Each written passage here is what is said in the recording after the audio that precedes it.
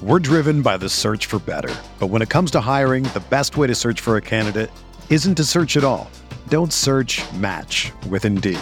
Indeed is your matching and hiring platform with over 350 million global monthly visitors, according to Indeed data, and a matching engine that helps you find quality candidates fast. Ditch the busy work. Use Indeed for scheduling, screening, and messaging so you can connect with candidates faster. Leveraging over 140 million qualifications and preferences every day, Indeed's matching engine is constantly learning from your preferences, so the more you use Indeed, the better it gets. Join more than 3.5 million businesses worldwide that use Indeed to hire great talent fast. And listeners of this show will get a $75 sponsored job credit to get your jobs more visibility at Indeed.com/Blue Wire. Just go to Indeed.com/Blue Wire right now and support our show by saying that you heard about Indeed on this podcast. That's Indeed.com/Blue Wire. Terms and conditions apply. Need to hire? You need Indeed. From the Clark Ford Studio in Oxford, Mississippi, MVW Digital proudly presents the Oxford Exxon Podcast. I'd say thanks for tuning in, but why am I going to give you a round of applause for something that you're supposed to do, to be frank? And now, here are your hosts, Chase Parham. That broadcast school has really paid off. And Neil McCready. I deserve to be on TV.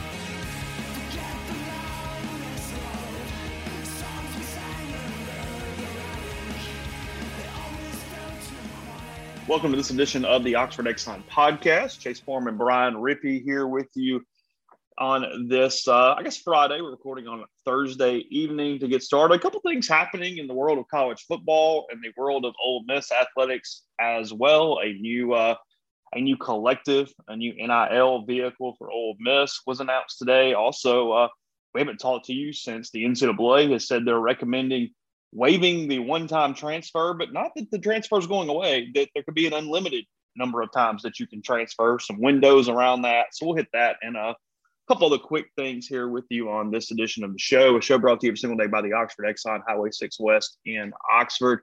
Get your Exxon mobile app downloaded. You can do that by taking a picture of the QR code right there at the pump, or you can just go to the App Store, download the app. 1,000 bonus points, $10 off the tank you were filling up at the time with the Oxford Exxon. And all Blue Sky locations in Mississippi. Make Oxford Exxon your dinner one night this weekend. The ribs, the wet or the dry, call ahead. They'll wrap them up, have them ready to go for you there with all Blue Sky locations in Mississippi. I'm in the Clark Ford Studio, 662-257-1900. That's in Amory, Mississippi, Highway 25 South. Corey wants to be your truck guy, wants to be your car guy, and he will take care of you. Give him a call no matter where you are in the car buying process, and you will be a little further by the time you get off the phone with Corey. So again, 662-257-1900. And all guests are on the Raptors Music and Food Hotline, Raptors on the Square in Oxford, also Raptors on the Water.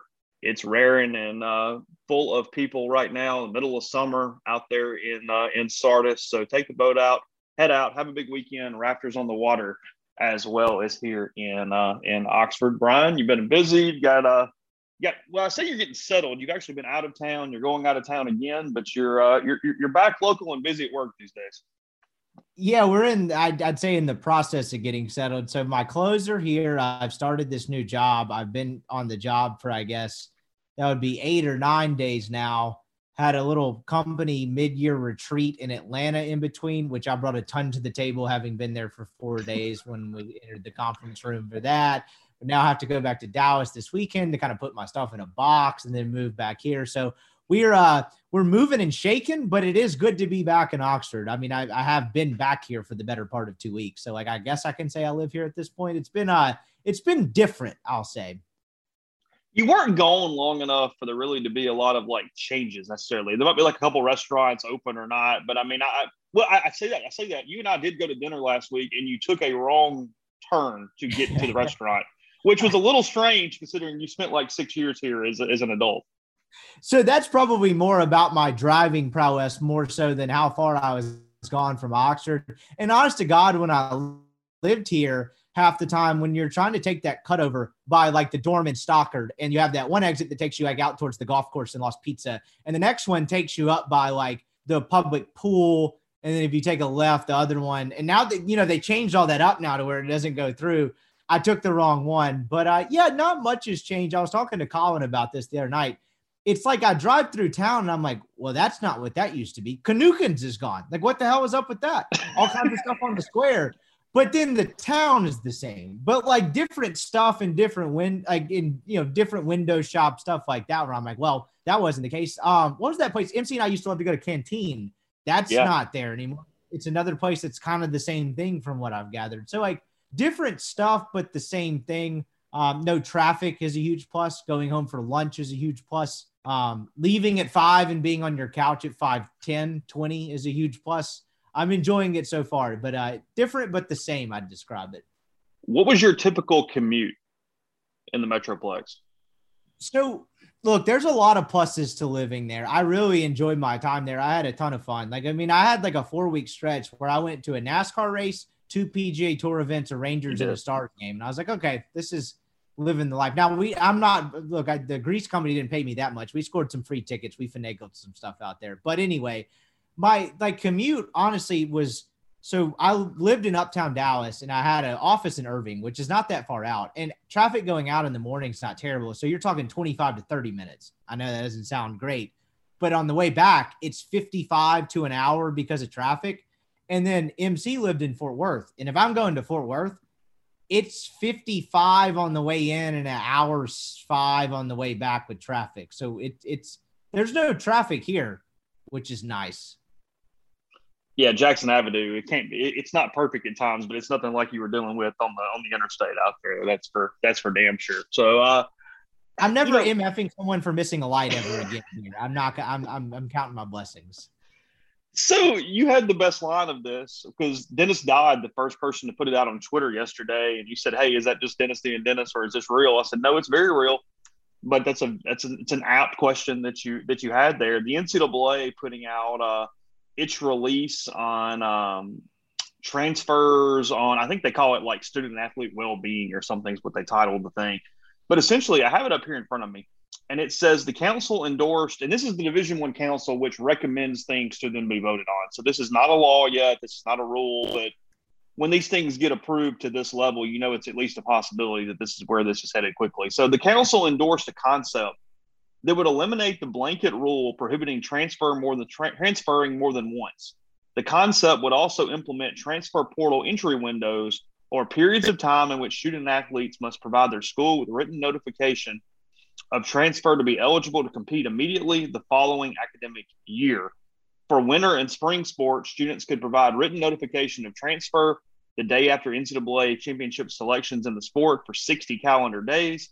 In fall sports, 2 separate windows would provide a total of 60 days, those being from 45 days beginning following the championship selection and from May 1st to May 15th for the second window there. So in non-legal terms, a player would be able to, as long as he could stay academically eligible, transfer as many times as he wants. It removes the need for a waiver, which, look, I think it's pretty clear on all accounts that student athletes were getting more waivers, that the NCAA was not stepping in front of a lot of things anyway.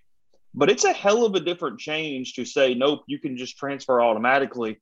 And then the second part of that with the windows is really interesting to me. There's a couple different ways to break that up. So we'll hit that in a second. But just in general, Brian, Ole Miss's recruiting strategy has been built on the transfer portal, on getting so many transfers, but also the fact that once you get the transfer, that person's kind of locked in a little bit. You've got them to the point that they finish their eligibility or go pro or whatever.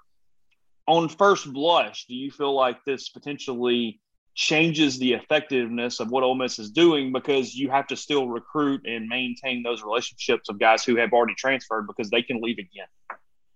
I don't know what to think about that. I was actually you kind of posed the question I was going to throw back at you because Ole Miss hasn't, with the way they've done this transfer thing so far, it's been a lot of one-year guys, right? Chance Campbell. I'm forgetting the Navy kid already. My God. Jacob Springer. Jacob Springer. And a lot of guys like that, you haven't seen a lot of guys make multi-year impacts from the transfer portal yet. And so I don't know the answer to that, but it is a fascinating dynamic from the standpoint of you talking about, does this kind of eat into the effectiveness of what they're doing? Because when you think about it through the lens of just their quarterback situation, right? It's Jackson Dart and Luke Altmaier competing for the job today.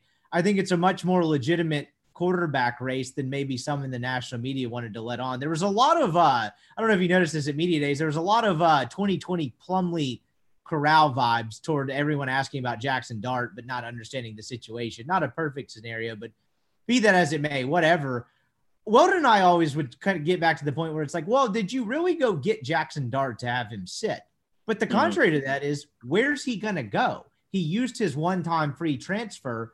So if you want to play Altmaier and he's the better man for the job, you shouldn't give the job to Dart just based off the fact that, hey, he's the guy we brought in, because where the hell is he going to go? Well, now he can go anywhere the hell he wants if this becomes a thing. And so just from that like simplistic way of looking at it, I do think it probably has to diminish the effectiveness of it to some degree. But with the way, like, how much change is there actually going to be? Because you've seen guys, and we're new into this one-time free transfer thing, but I just feel like there's so many ways to finagle the rules nowadays. If you want to transfer a second time, it just seemed like there's a way to get eligible. Like, how many guys do you know that just have actually gotten stuck? Like, I know Tate Martell was a little bit before this, but my God, that guy went to 5 schools. So I think it probably diminishes it a little bit, but the roster turnover nowadays in college football is so immense year in and year out.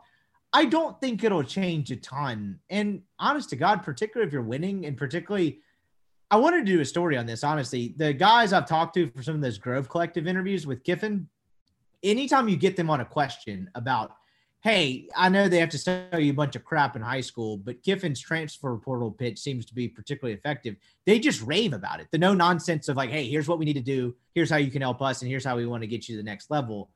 I think that part of it's still effective. And so as long as you're winning and said person you're using to transfer is actually making an impact, it probably doesn't change a ton. But at the same time, you'd probably be naive to think it doesn't change anything at all because, you know, first unhappy guy just leaves or gets more NIL money. That's what it leaves you susceptible to.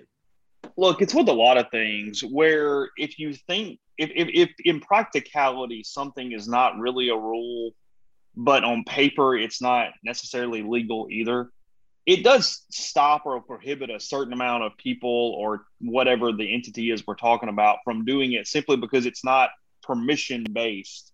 And It's something you still have to fight. When it becomes permission-based, it does change how many people take advantage of it because it is easier for them to wrap their brain around to know they are opening the door and letting me take this path for whatever's going on. But I'm with you that you weren't stopping a lot anyway. Kids transfer typically to play. It's hard to get unhappy when you're playing immediately and going again. I mean, you're not going to see a ton of that. And the windows I like for the most part. I mean, you can sit here and look at the football window, and I don't know what is considered following the championship selection for football. I'm assuming it's when they announce the bowls. So, you know, the day after the championship games is what we're talking about here. And we're talking about going for 45 days, which gets through, I guess, most of December and most of January. That's not the worst thing in the world. It allows coaches to then know, okay, this is closed off, and then you go from there. And then from May 1st to May 15th, which makes tons of sense because that's after spring football. That's a really big one because you're talking about guys who see what their situations are at that point. And now it's also worth mentioning, look, this is entry windows, not that they have to make their decision during these windows. This is simply when they would have to leave or be moving into the portal to then make their decision whenever they want to. They don't necessarily have to have their new school during those windows. They just have to be in the portal during those windows. So that is a little bit of a change there. Well, how much of that is just a rule in theory? I kind of think of the Deion Smith thing. I don't know. I don't remember when he actually entered his name in the portal and all that, but I think the transfer windows in theory is a good idea. But without knowing anything about this, and I haven't really read a ton on it so far today either. I just kind of sat down for the day. But like, what's stopping a kid from being pissed off and saying, hey, I'm going to transfer, but not actually entering the portal and just kind of making it known, social media, whatever the case may be? I don't know. Maybe they can punish them. I have no idea. But like, what's stopping a kid from saying, I want to transfer, and then, you know, the paperwork and the actual logistics of it not actually happening until this window? I mean, I think it's a situation to where if they miss the portal entry window, they wouldn't have immediate eligibility. They would get referred back to the old way of transferring where you would have to sit out for a season Because that's the thing. Like, they're giving the players so much power here in these that I do think if they don't follow this level of protocol, you are susceptible to getting popped and not getting your waiver or not being able to just free flow at that point. I think they're basically going, look, we're giving you everything you want here as far as how to make this happen. So stick within these very vague rules and just go do it that way. So, no, I do think that players will have to enter during these windows. I think those will be pretty concrete. I think those are going to be pretty stringent. And another part of this that's not really mentioned very much, but I think this is kind of fascinating. The NCAA has a paragraph at the bottom that says, additionally, schools that accept four-year transfer students receiving financial aid will be required to provide financial aid to the student athlete through the completion of his 5-year period of eligibility or undergraduate graduation, whichever comes first, unless the student transfers again or enters a professional draft. So the student would continue to count against roster and financial aid limits unless the student is medically disqualified, exhausts eligibility, transfers, or enters a professional draft. Look, you can't cut a kid because of competition level right now. You can't just tell a kid, hey, you're not good enough and cut him. But you do have a lot of situations where kids just decide to pull out, where they decide to be students, especially non-football. I mean, baseball, you see this all the time. You're talking about a deal now in counting sports where if a player just decides, you know what, I'm not cutting it and I'm not doing it unless it follows one of these little loopholes we're talking about, and maybe we start seeing runs of medical eligibility issues where they just find a way to tag a kid with a knee injury or something. But if you don't do that, that kid is stuck on your financial aid class the rest of his years remaining at that point. I mean, that could be a very significant thing that could hit a roster with a couple kids.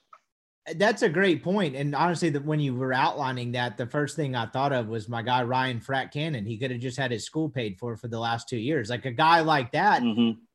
And look, and I guess, like you said, there's probably a way to just say, hey, kid's got a knee injury. Like, it is what it is. And I don't really necessarily, well, I don't know if the kid, I mean, that's an interesting point because the kid wants to be a student and wants to continue to have his school paid for, but the school wants to kind of medically disqualify him. That would mean his school is no longer paid for. So that could actually get pretty contentious. Yeah, it's fascinating. I'll throw a question back at you. We're now a year out from the NCAA kind of finally just saying, hey, you can't have any of our money, but you can go make your own, and just opening up the floodgates of this NIL thing. Why are they doing this? Like, is this waving a white flag? You know, it seemed like for the last year, they opened up this floodgates for NIL, and then they were trying to kind of put up this facade that they still have control of this, despite everyone with a functioning brain knowing they're not. Now they're doing things that are basically just kind of saying, hey, we have no control over this, whatever type of thing. Like, this is like, if you're the NCAA was a person, this is like the NCAA, like Zen guy who just is showing up drunk to work because he doesn't have anything else to care about. Like, why are they doing this? That was the most shocking piece of it to me, that they would approve something like this, because you're a week on the heels of a guy like Kendall Rogers reporting that, you know, they're voting on no more props in the dugouts. You're like, they're back on their normal type stuff. Why are they pivoting in this direction? Why do you think that's happening? I think they're realizing, A, they're having a hard time stopping it anyway. They were also – the waivers had become so large, such a deal of getting passed. And they don't have as many enforcement agents anyway. They don't have the manpower to handle all this. So anything they can do to sort of run through the process, don't hold it back. They've been it's one of the few credits I'll give the NCAA is they're aware of how ridiculous the timetables had been taking to get through decisions and how long it was taking to do things. So they're very up for anything that will streamline the ability to allow movement that they don't have to certify or rubber stamp at any point. And I think that's part of what's going on here. It also, they want the windows. Everybody wants these transfer windows that are very important. To get those, you had to sort of give the player something too, in my opinion. You had to even it out. So by going, hey, you're restricted to these windows. Yeah, but look, if you're not happy, you can go again. Go again. Feel free. Go. Transfer. Have at it. But I don't even see this being as much of an impact in football because, like you said, you're getting a lot of single-year transfers. You're getting 2-year, 3-year transfer guys that are moving quickly and playing. And, I mean, that doesn't – they're still humans. They're not robots. I mean, if they're enjoying the place they're at and they're playing and it's going all right, I mean, you know, Otis Reese wasn't looking to transfer as soon as he got to Ole Miss and started playing a little bit. I'm using a bad example because I know he had to sit out a little bit, but point stands. Also because of what you're talking about, because of the ridiculous waiver times. Exactly. And then the point being, though, that lost my train. Oh, no, sorry. Football is not hit on this as much as I think this is actually more chaos for other sports. I mean, take baseball, for example. Look what a 60-day window would be. So you're talking about for winter and spring sports, 60 days from the day after their championship selection, which that would be Memorial Day for baseball. That is when they do the Field of 64. That is around June 1st-ish, something like that, a couple days before. So you're talking about a roster being in flux from a kid getting in the portal all the way through July. Meaning he can get in the portal 10 days before he's supposed to be reporting for fall practice. He can wait until 15 days after the draft to get in the portal. And here's the better thing, and this is changing a lot in baseball, and I'm not going to use names because I'm not going down that road right now. But there is more tampering going on in baseball than ever before. It's no longer this, hey, we're all getting along and it's a gentleman's society and blah, blah, blah, blah, blah. And we're not recruiting anybody who's committed to other schools. No, we're talking about NIL money going, hey, if you want to transfer to state school X, we'll give you $100,000. We'll give you $150,000. We'll give you $75,000. Why don't you come pitch or play shortstop for us instead? Well, now at least that's been going on. That was going on everywhere. I mean, I'm not picking out one school. I'm talking everywhere over the last few weeks. Now you're having to protect your entire roster from tampering through the end of freaking July. I mean, you're talking about a whole summer now of trying to make sure John Doe and John Smith, who's your Saturday starter or your second baseman, isn't getting plucked by somebody to go play or pitch for them at some point. And it's why baseball is so dumb across the board with how their rules are conveyed. You're having to do that with 2 or 3 coaches because you don't even have a third full-time assistant to help out with that. So let me go recruit my class.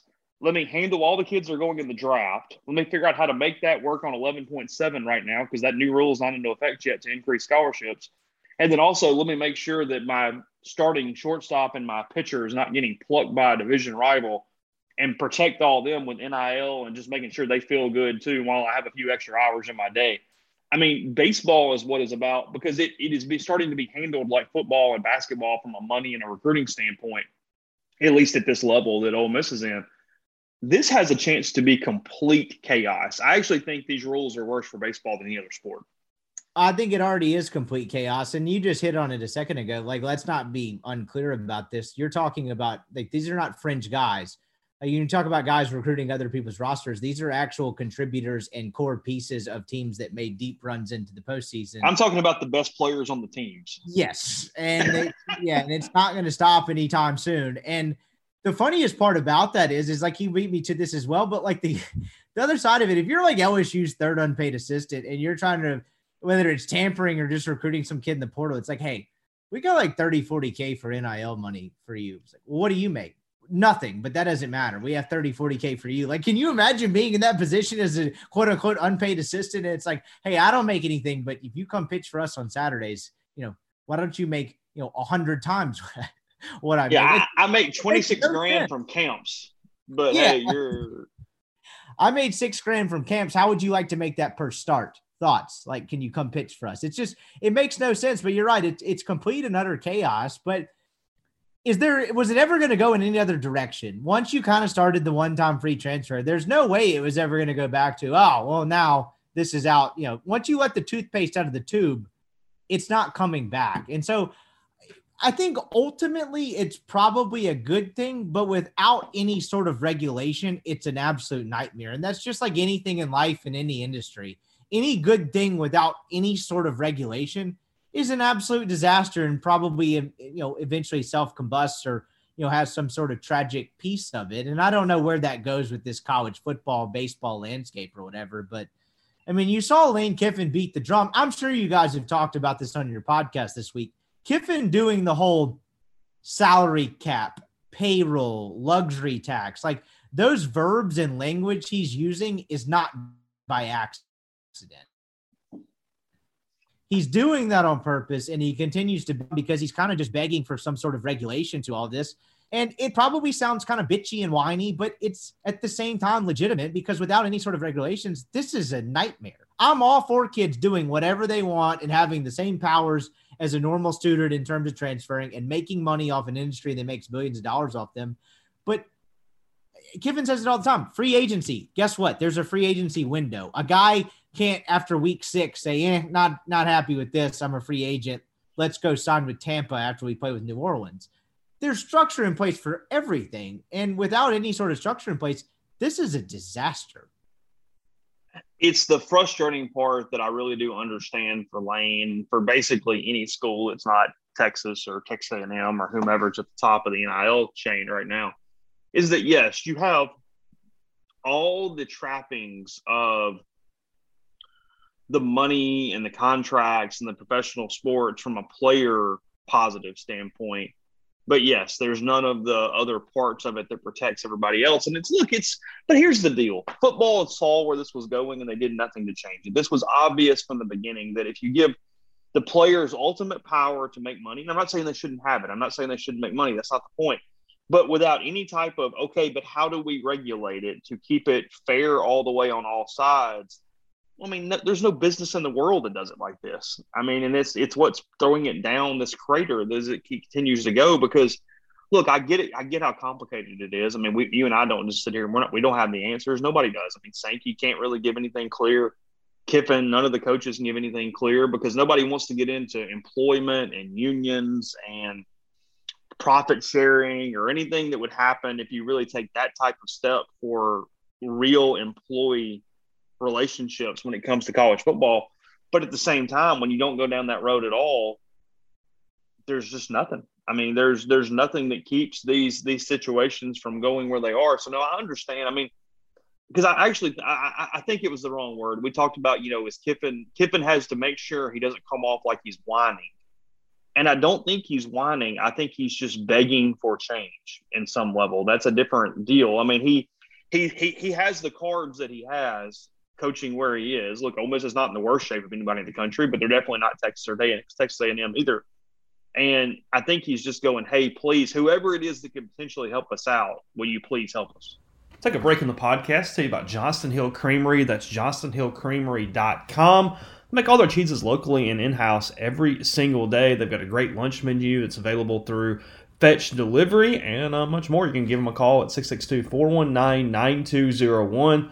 Our cheese at johnstonhillcreamery.com. A small batch artisanal cheese fermentation, charcuterie, and much more, just off Molly Bar here in Oxford. And then go to their Instagram page. I'll tell you about Tasting Tuesdays, all the different information, and then including a video this week of they're making their own homemade cannoli shells to make great cannolis. They've got those in multiple different ways. You can get those over the course of the year. So again, Johnston Hill Creamery, 662-419-9201. Podcast also brought to you by Community Mortgage, Oxford, Memphis, Soto County, and Chattanooga.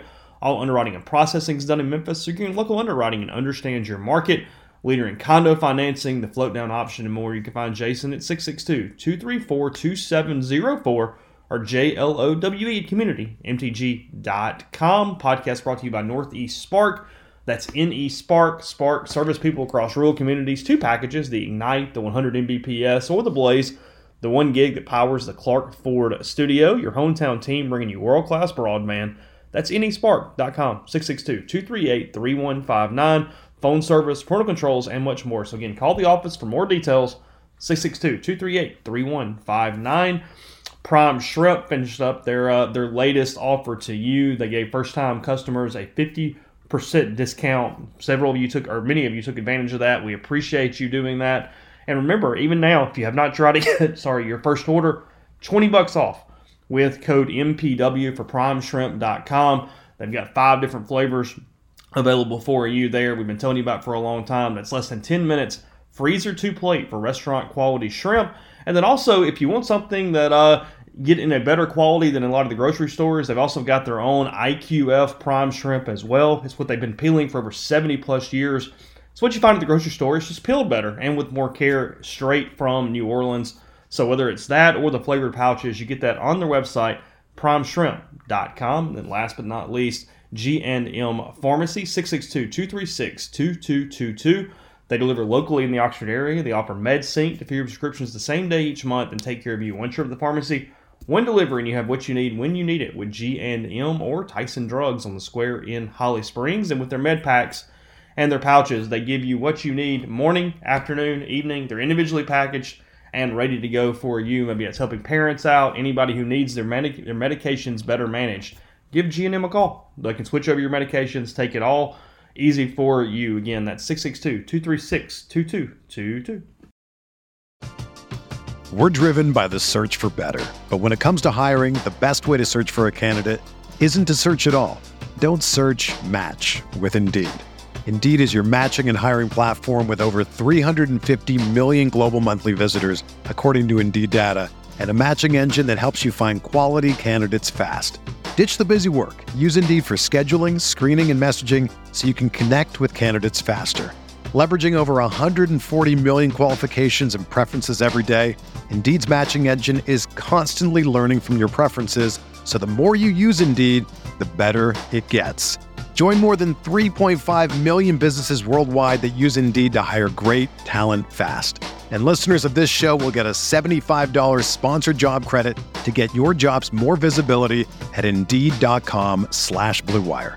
Just go to Indeed.com/Blue Wire right now and support our show by saying that you heard about Indeed on this podcast. That's Indeed.com/Blue Wire. Terms and conditions apply. Need to hire? You need Indeed. Whether you're a world-class athlete or a podcaster like me, we all understand the importance of mental and physical well-being and proper recovery for top-notch performance. That's why I'm excited that Unified Healing is sponsoring this podcast. Unified Healing is a new and super innovative global network of wellness centers powered by Energy Enhancement System, or EE System. If you haven't heard of the EE System, you'll want to listen up. This technology promotes wellness, deep relaxation, purification, and rejuvenation. In hundreds of locations across the globe, access to a center is easy and affordable. Interested in experiencing the EE System technology for yourself? Go to unifiedhealing.com/Blue Wire to learn more and find a center near you. That's UNIFYDhealing.com/Blue Wire. No material or testimonials on the Unified Healing website are intended to be viewed as medical advice or a substitute for professional medical advice, diagnosis, or treatment. Always seek the advice of your physician or other qualified healthcare provider with any questions you may have regarding a medical condition or treatment and before undertaking a new healthcare regimen, including EE System. It's insane, and it's what makes it such a fascinating time that we kind of live in with college sports, because you talk about the complete lack of regulation and that no business operates like that. Really, the only comparables is like a drug cartel or like Bitcoin. And guess what? Like Pablo Escobar got shot on a Medellin rooftop by a bunch of former drug dealers that literally formed a militia to like take him down. El Chapo's in prison. Like it never ends well. It's complete and total chaos, and you kind of eat yourself from within. And then, I mean, talk to any crypto bro, these days. Like, how's that going for them? Like, when you have no sort of regulation on anything, it's a complete and utter disaster. And, like, again, like you said, it kind of comes off as, like, whiny, but it's not. Like, no other industry operates this way. And it's not always about what's right and wrong. Like, if you really want to think about it from some sort of weird, like, Zen philosophical standpoint, is a salary cap actually right?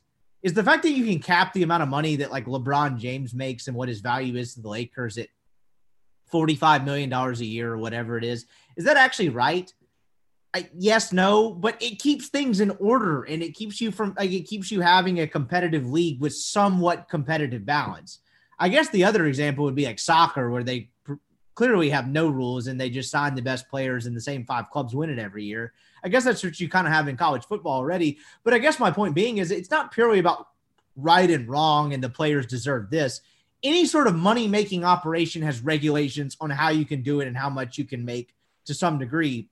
And we're now entering this space in college football where it was the most regulated, where the players and the laborers were getting screwed. And now they're have all the power with no sort of regulation. And it's this like seismic shift back and forth that's causing complete and utter chaos. And it sucks for fans. I get it, but it is fascinating to watch play out on a daily and monthly basis. Like where this is going is insane. I don't know where it ends up. I told Neil this the other day. I think we end up with at least moderate levels of regulation at some point. We'll, put that on a 1, 3, 5. I don't know the years. I don't know when we're getting there. But college football will have to try to save itself in a way. And the only way to do that is to have some level of regulation, which I think pushes it back into the old days where, okay, everybody kind of hits these numbers and then we go back to all the flooding and the underhand and the black markets and all that kind of deal. Because I know I'm a broken record. I've said this 5 times and I'll say it, God knows how many hundreds of times as we continue to do podcasts.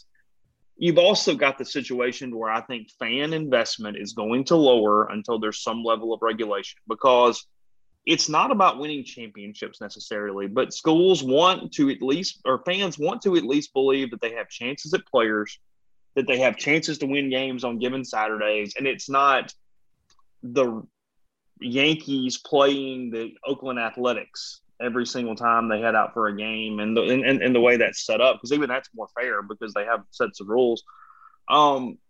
Fans want to not say the quiet part out loud. Fans want to be able to just use plausible deniability, and not necessarily about pure or pageantry or anything like that, but they don't want it to be so freaking obvious that they can't get in the game because of booster activity the way it currently is. Because, as Neil always says, we got to quit calling it NIL. It's pay for play in the aspect that we are discussing right now for it is what it is. And I think that is what ends up turning the tide a little bit, is I think football has to shift. Not crazy. I'm not saying take the power away from the players. I'm not saying not paying them, because they do deserve compensation for their level of ability inside this huge business operation. But you've got to change some things, or you not only run the risk of getting into problems with what we're talking about, but you get in problems with fan demand, the money going back into the programs, the number of donors and boosters who are interested at all programs outside of a couple, and just the way the sport looks in general. I get that it's changed. I get that everybody goes, no, you just got to let it run its course. But I think we're just sliding downhill so far that we're going to eventually hit ground at a really high velocity.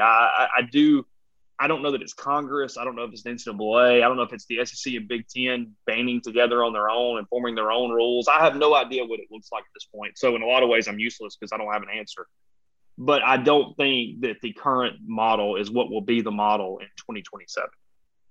You're right. And what's a shame about all of this is this was caused by a lack of leadership, right? This was a sport that was kind of run by a sham governing body that had no real power, but kind of liked to flex it in really cheap and petty ways. And then once they let the floodgates open, they'd render themselves powerless. And now you're turning to the federal government. Sankey got asked a question about this at the beginning of media days. And I think there's a reason Greg Sankey decided to go in front of Congress and be like, hey, let's work together on this. Because guess who did that the year before and got laughed at? Mark Emmert. Because no one's ever going to feel bad for Mark Emmert.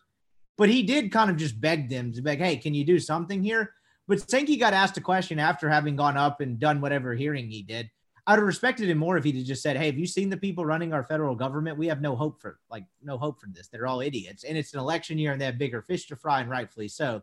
So I don't know where it comes to. I'm kind of worthless in that regard as well. But there will probably be some sort of self-regulation in some ways, don't you think? I was listening to a podcast the other day, one of those hipster college football podcasts by one of those kind of, I'd say, wanderers between startups, frustrated by a documentary that didn't sell. They were talking about how that it's a dumb take to say there's going to be a market correction. And I just don't subscribe to that theory. The guys or whoever it is that gave Jaden Rashad or whatever his name is, $7-8 million. What if he sucks? Are the guys that got rich by having that kind of disposable income going to continue to give it to people that don't play for them? Quinn Ewers, the kid at South Lake Carroll, in North Dallas or whatever, Sick Stadium, by the way, he went to Ohio State for a year. And now he's at Texas, and he got reported with that record NIL deal. What happened to that money? Did he pocket that? I just don't understand. Like the non-market correction guy, half of these recruits don't pan out anyway. They're going to continue to give these guys 7 figures to not pan out. That just seems absolutely nuts to me. So I think there will be some sort of correction in that sense. Maybe I'm proven wrong, but I just do not believe that take Texas A&M. Let's say that that's pretty much right, about $32 million or $30 million or whatever they put into that 4-year deal with their recruiting class. You can't do that every year. I mean, I don't, and everybody goes, no, they can. No, they can't. They're not the freaking Saudis when it comes to the Live Tour. I mean, at some point, you can't have $160 million payroll. Like, it just doesn't even make sense. Because, like you said, either throw up their stadium. Their most famous booster went to prison. There's no way that's lasting. Either you don't win enough, or the player doesn't pan out, or they just don't have the freaking money. There's so many ways where the guy goes, you know what, this is stupid. It's fun right now, and it's new, and everybody's competing against it themselves a little bit. And look, I'm not saying there's not going to be a shit ton of money for the top guys, but you're not looking at a deal, and I don't think in 5 years where you average $1 million per player over 4 years per recruit. Like, maybe I'm wrong, maybe I'm crazy, but that just defies logic for me. It doesn't really make sense, and it really dovetails into one of the things I was going to hit for a minute before we left today, which was the new NIL situation at Ole Miss. It is the Oxford NIL Club. It is player generated. It's run by Yoke, which apparently is a business entity that does this thing all over the country. I think Michigan State's was the first one. It's basically a player led collective, where they have membership, fan communities, a lot of different stuff. Anyway, but the gist of it is that whatever money is donated goes to all the different players who have opted in equally. So if you've got 100 players, you've got how much ever money, it just divide it up and throw it out. It's similar to the Matador Club thing at Texas Tech that we talked about the other day. That was $25,000 for a player. Here in day one, it's pretty modest donations, judging by their website. It was around $3,000 or something like that last time I looked. Maybe that's gone up. I don't know. Again, this is 9:41 on Thursday night. But it's an interesting deal because I've got two thoughts, and I don't know that we're going to solve them, but I'm going to kind of lay them out there. We'll probably have more podcasts about this topic as time goes on. I've got a really clear positive and I've got a really clear negative on this type of situation. And when I say this type of situation, this isn't me just promoting the Grove Collective or saying go send your money somewhere else. That's not necessarily my point. But I'm talking about these entities, especially when it's based on one sport, that everything is equal to all players. Well, that's not pay for play. That's strictly an NIL program set up in a very legal way that is cool. But that's not solving your pay for play problem. That's not figuring out how to get the recruit that we're all talking about usually when we're discussing NIL. So the positive of these type of organizations is that it creates a minimum salary. They know when they sign at Ole Miss, the number 60 player, the number 85 player, everybody all the way down, they're guaranteed at least this amount of money. And that's a good thing. I have no problem with that. I have no problem with players getting that level of income in any way. I understand the benefit of that, and that's not bad.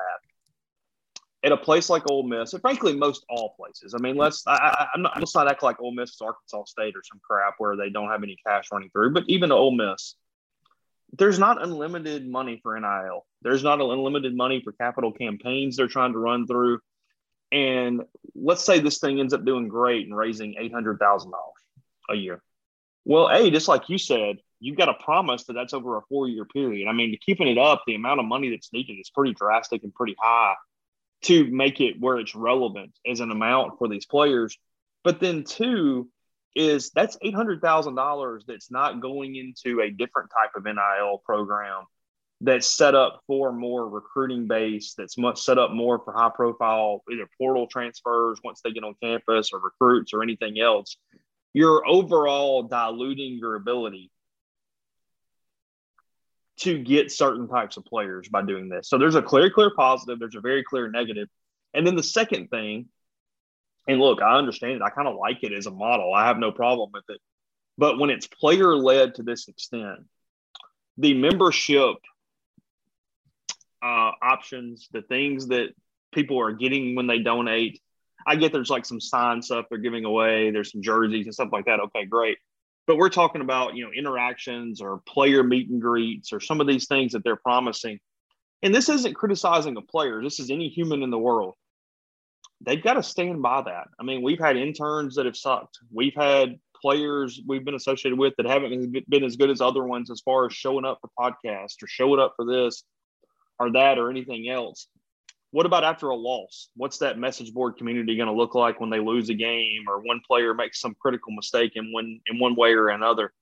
There are some flaws in that situation if you're really holding to the quid pro quo nature of what you get once you donate, that I just kind of have questions about. It's one of those deals that looks great around a conference table, but I don't know how great it is in actuality when it plays out in practice. And look, maybe it's awesome, maybe it works, and maybe everybody does fine. I have no issue with that. But if I was sitting there on that executive board or for whatever this foundation is, that would be one of my thoughts is, hey, what are the odds that this is going to run out the way we are predicting it to run out? What does that look like? How does this play out in both directions? So look, it's a smart, I like the idea of making sure that whatever school you support, you make it where there's a minimum amount of money they know they're going to get, and that starts the process of getting extra benefits through NIL. But that takes a year-over-year commitment, and that takes a lot of people doing things that are written down they say they're going to do. And just from past experience, I think that is something that is not always guaranteed. I'm even more skeptical than you. I don't think it's a bad thing, but to your point, in a way, it's kind of communism in a capitalistic system. Like everyone gets paid equally. Well, that doesn't really work. Why would Jackson Dart or Luke Altmaier opt in when Jonathan Hess is being paid the same? And I don't mean to like hate on Jonathan Hess or whatever, but like it's probably a decent baseline, but that can never be your main thing. And it could probably be a decent like baseline collective to some degree. But I just wonder what the effectiveness of it is. Like you said, you talked about the player meet and greets and Zooms and whatever the social networking aspect of it is. I don't know if it's a message board. I need to look into this more as this kind of popped across my radar today. But like you said, what happens after a loss? Or this nationally run thing is some guy who is on the board of Yoke, who's probably sitting there in Silicon Valley in a vest with the least McLaren. Is he going to make Jared Ivey sit down for some sort of Zoom interview after a loss? How is that going to happen? How is that going to work? Hell, I've been doing some stuff with the Grove Collective, who's doing a terrific job, but these guys are busy. You know, whether they're committed to whatever or not, it's hard to get them locked down for interviews and stuff like that. And now you're going to have some nationally run thing where the guy's not in Oxford kind of hounding them to do this. And I'm not saying these guys need to be shepherded or whatever, but it's already hard enough. And I just think the organization aspect of it, it sounds like a great idea on paper, and it probably can be to some degree to get everyone a cut of the pie. But you probably should not be banking on your starting quarterback or your starting defensive end gaining a ton of funds from Yoke or whatever this is. I think it's a good idea in theory, but you may have hit on this a second ago, but like it's also at a place like Ole Miss with limited funds. You got a certain amount of capital, whether it's the guy giving $5, $10 or whatever, it all adds up. Are you really going to dilute that into something where everyone gets paid equally to where you can put it in a fund to where, hey, we're going to put this up based on value? And so this just kind of lacks value in that sense. And I just wonder how long lasting it could be. Yeah, Joey, look, Jackson Dart or Jared Ivey or Luke Altmaier or whomever, they can make – it's not an exclusivity deal, so they can make more wherever they can get it. I mean, this is only a minimum. But it's not only a minimum when you have a finite number of supporters who are willing to give to NIL funds. I guess that's my whole point is, in which the point you're making too, is whether it's $1 million or $4 million or $8 million or whatever the number is, there's only a certain amount of total Ole Miss booster donor related NIL available. And how you distribute that can go a lot of different ways with a lot of couple different theories out of a lot of different funnels. And you've got to figure out what the best move is to overall help your program and take care of your players and do those things. And that's why it is. In general, it makes a lot of sense. There are some people that just want to give everything evenly and go, nope, that's what the Chamber of Commerce has that for all sports, where they have an NIL program. And if you give $5, that $5 is split between every athlete on the Ole Miss campus. That's the way they're set up and what that purpose is. But that's not the purpose, the way that this pay-for-play thing is going, for the way that high-level or even mid-level recruiting is going as well. So I want to see a little more. I want to see kind of where it goes over the next week, the next month. But you're talking about 3, 4, maybe 5 different NIL collectives to some extent, however you want to put them, running through Ole Miss right now. So it's a new world. That's for dang sure. Can I be the grumpy old man regarding the social media piece of it too? Consider me skeptical when said company comes in. The fact that, so when you told me earlier today, this was like a nationally run thing, and then I kind of finally figured out what this kind of was from the gist of it. The whole, we're all going to put out the same tweet at relatively similar times. Like that just screamed gimmicky. I'm not going to lie. Again, it's not a bad thing. Like you said, it's good to have these type of things where a lot of it gets split equally, and everyone from the guy that gets, his teeth knocked in on the scout team or whatever, get some sort of cut. It just can't be your main thing. And the other piece of that is diluting your resources. Well, it also looks like Tennessee might be the one going up tomorrow. I mean, I can't guarantee that's Yoke, but I'm starting to see some Tennessee players also tweet very similar things at the same time. You're going to get into a bit of a bidding war that's still going to turn into recruiting, because you're going to look at it and go, well, okay, at Ole Miss, they've raised this amount of money. At Michigan State, they've raised this amount of money. At Tennessee, they've raised this amount of money. Okay, well, if I go here, here's the minimum I'm making. It's $13,000. If I go here, it's $12,000. If I go here, it's $6,000. If I go here, it's $32,000. I mean, so in some ways, they're almost creating this weird minimum wage competition between all the schools because it's all so damn public. Yeah, it is a great way to describe it, the minimum wage competition. I will put it this way, in this ever-changing landscape, is our guys Yoke, are they around in a half a decade? I lean no. No, I wouldn't think so. I mean, my guess is a negative on that for sure. Yeah, I'm going to go no on that. So. And so, like, what does it end up mattering, right? Like, you're right. Like, the whole minimum wage aspect of it is fascinating. It's like, well, I can go here and this is my baseline for Yoke or whatever the hell this collective is, or I can go to Tennessee and it's this much more. Like, that is a real thing. I just wonder how much of this is a fad. Maybe it happens, maybe it's still a thing 20 years later. And I'm the guy that said the internet would be a fad or whatever. But like, it just, I don't know. I don't see the long-term viability while it could be good in the short term. Before we wind this down though, as I hijack this pod, can we do like a live segment? Because I did one with Mark Harris last week, but my God, it's a different world we live in. It's all the same every week. It's all the same deal. What did you make of, man, if Cam Smith goes to live, this really sucks. He is one of the few names that would really change the dynamic of this thing. Charles Howell III going, I get why he goes. He's out of the President Cup, Ryder Cup competition. That dude's all about paychecks. He's mini Matt Kuchar when it comes to that. So I get something like that. But a Cam Smith, a Colin Morikawa, somebody along those lines would definitely at least make you stand up and pause, because those are also likable people. That's not Koepka. That's not – even DJ to an extent where you're just like, okay, but kind of scummy. It is what it is. That's pretty real. I mean, it's why I'm pretty interested. I've got a podcast. I haven't recorded yet, but I've got it kind of scheduled. I'm going to do a podcast the next few days with Jonathan Randolph about LIV, about some of those things, kind of get his takes on what that looks like. So I am reading more. I'm trying to be more up to date on it because of that, what's coming up. But so far, LIV has made it easy to kind of hate them or disregard them because of the attitudes and the Q ratings around the players. But let a guy like Cam Smith makes that jump, and suddenly the PGA Tour has to do more than just put up their little banner ads for the, during the 3M Open right now that say golf that matters or whatever it is they've got up on the PGA Tour leaderboard. I saw this morning. I mean, it would change the dynamic. So, no, that's LIV's. If they want to actually put some real ammo into this thing, it's getting likable young talent that is established. Harder said, easier said than done, obviously, but Cam Smith would certainly qualify. Well, what I'm worried about is, so the big two rumors are Cam and Hideki, right? And like that kind of fits what you're talking about to a T, where it's hard to hate those guys. Well, guess what they did quietly 3 weeks ago that didn't put any ripple? They signed the number 2 amateur player in the world in Ayu Henio Chara. Mm-hmm. You start getting guys like that never come out anywhere else. Greg Norman, everyone acted like he was nuts, and I'm not pro LIV. This sucks as a fan. I hate not having all the same guys. I hate a world of professional golf where it's just majors, and until they get official world golf ranking points, we could have a few years where majors are diluted, which would even suck worse. But like, I'm not a fan of this, but everyone called Greg Norman crazy about saying they're going to have a world-class field at their first couple events.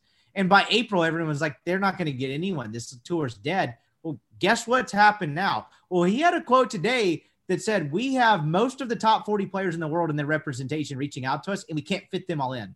I'm done calling him crazy. I don't like him. He's the worst villain on earth. He tried to take down the tour in 1990s and didn't have the funding. Now he has literally unlimited funding. But I'm done calling him nuts. And I give credence to that. I don't know if he's exaggerating, but the fact that a guy like Cam Smith, that's just kind of happy-go-lucky Aussie, or a guy that like Hideki, like just kind of respect the course. He had the bow at the Masters. Like guys like that start turning to LIV because of the guaranteed money. I don't care about the moral aspect. I'm not going to Brandel Chamblee anybody here, but it does suck for professional golf. It makes the game worse, and it's a real problem to the point where maybe I'm just going off the deep end, but I have started to question what professional golf looks like in the next half decade if this continues this way, because the third wave of guys after the British Open and the rumors about what might happen after the FedEx Cup playoffs really has me concerned.